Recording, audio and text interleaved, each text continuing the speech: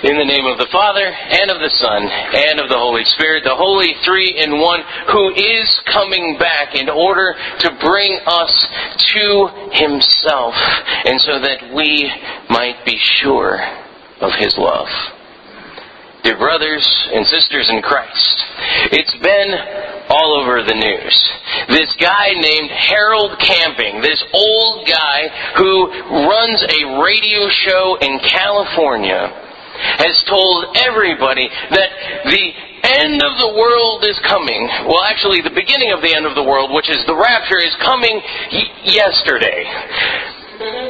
We can kind of see how that played out. It played out very similarly, actually, to an earlier prediction to the end of the world that he made back in September of 1994. And so we can kind of get a picture as to how Harold Camping is believable, or maybe not believable. But there are plenty of people that were caught on both sides of believing Harold Camping and not believing Harold Camping about the end of the world.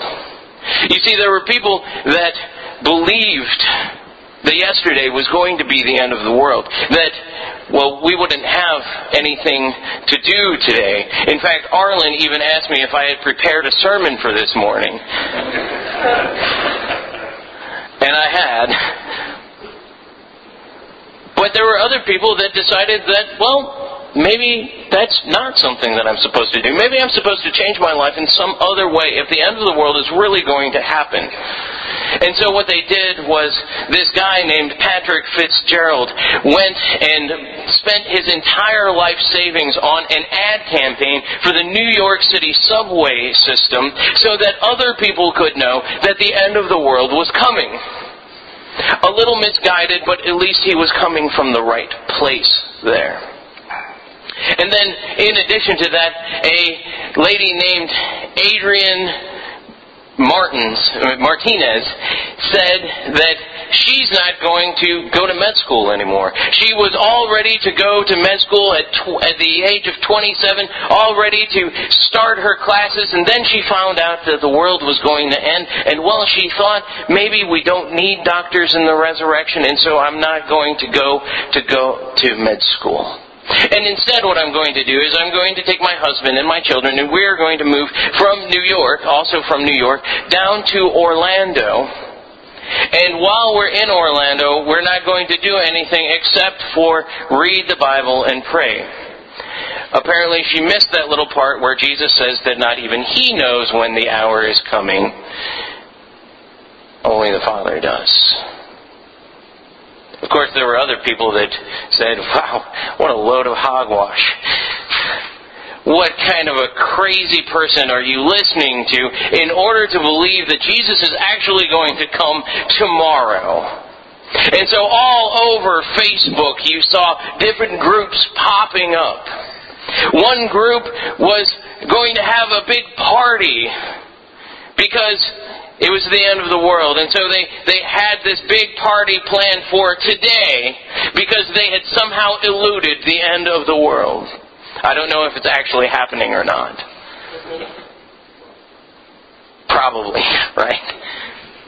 Another group, however, said that they were going to put together a big looting party, and so that when all of the Christians were raptured away, that they would go and take the Christian stuff. I mean, they're not going to be using it anymore. They're in heaven. They don't really need that stuff. And so you have people falling on one side or the other of this equation of if they really believed Harold Camping. And you had the people that fell on the side of the equation where they really did believe that Jesus was going to come and the world was going to end. And you had other people that said, there's no way that that's going to happen. In our lesson for this morning, in our gospel reading for this morning, you have Jesus talking about that day when He's going to come back and He's going to bring us all to Himself. And He's even telling His disciples that He's going to have to leave.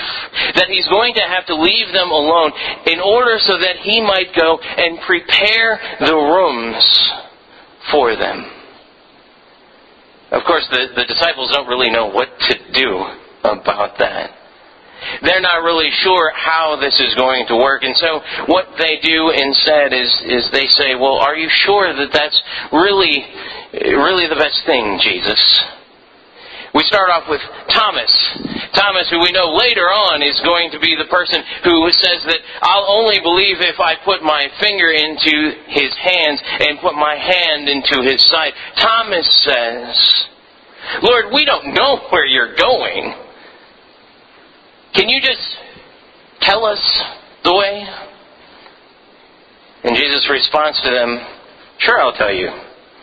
I am the way.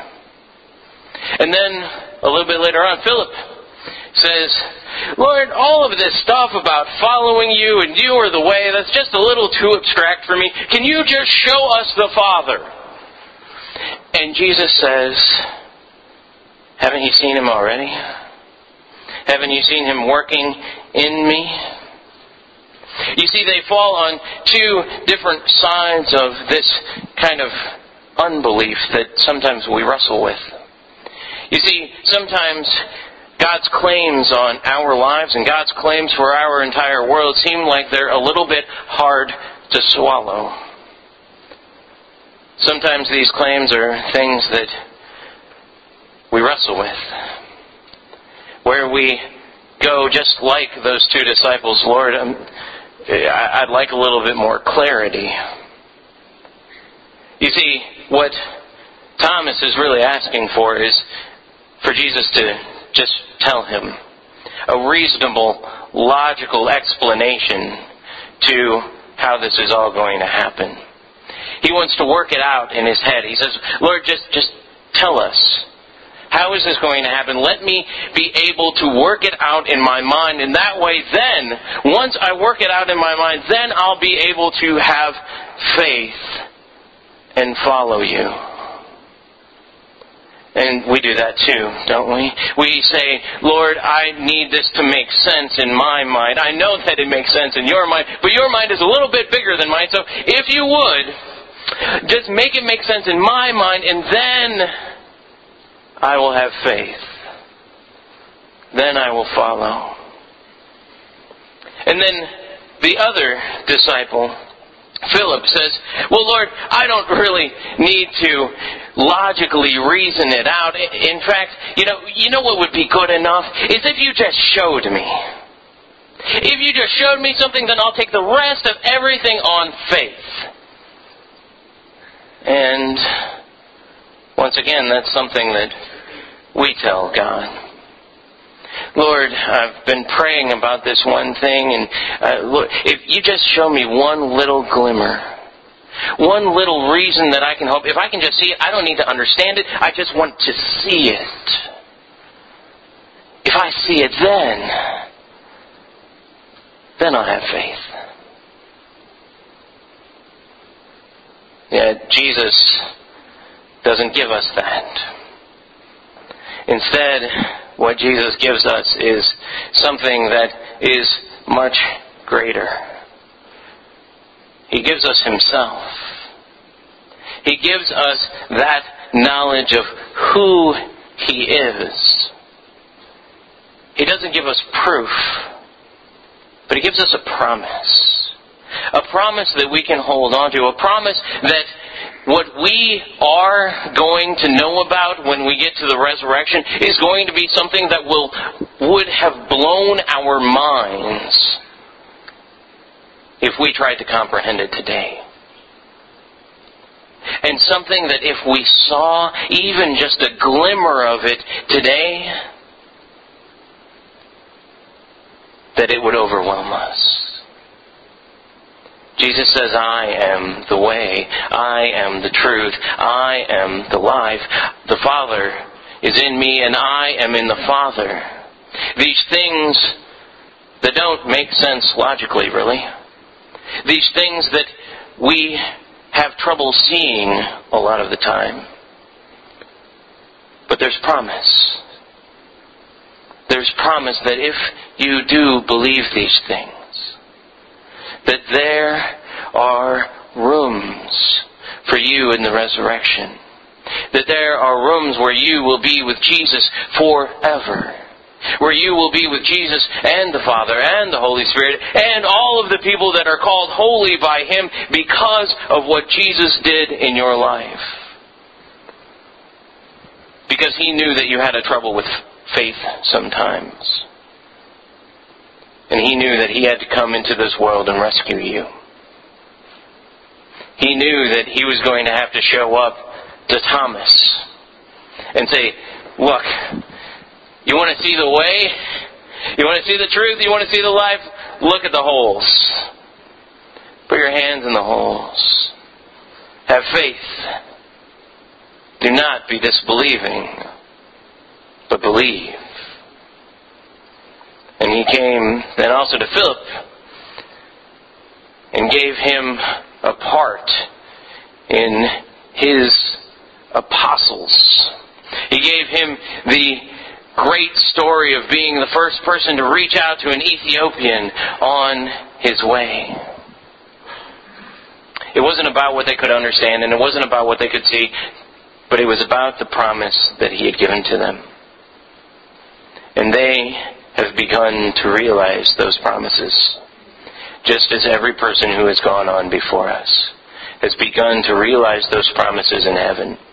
And then someday, we will all be gathered together in the throne room of God with things that we probably maybe won't even understand then. But we will see them as our Lord brings us to Himself, so that where He is, we may be also. Amen.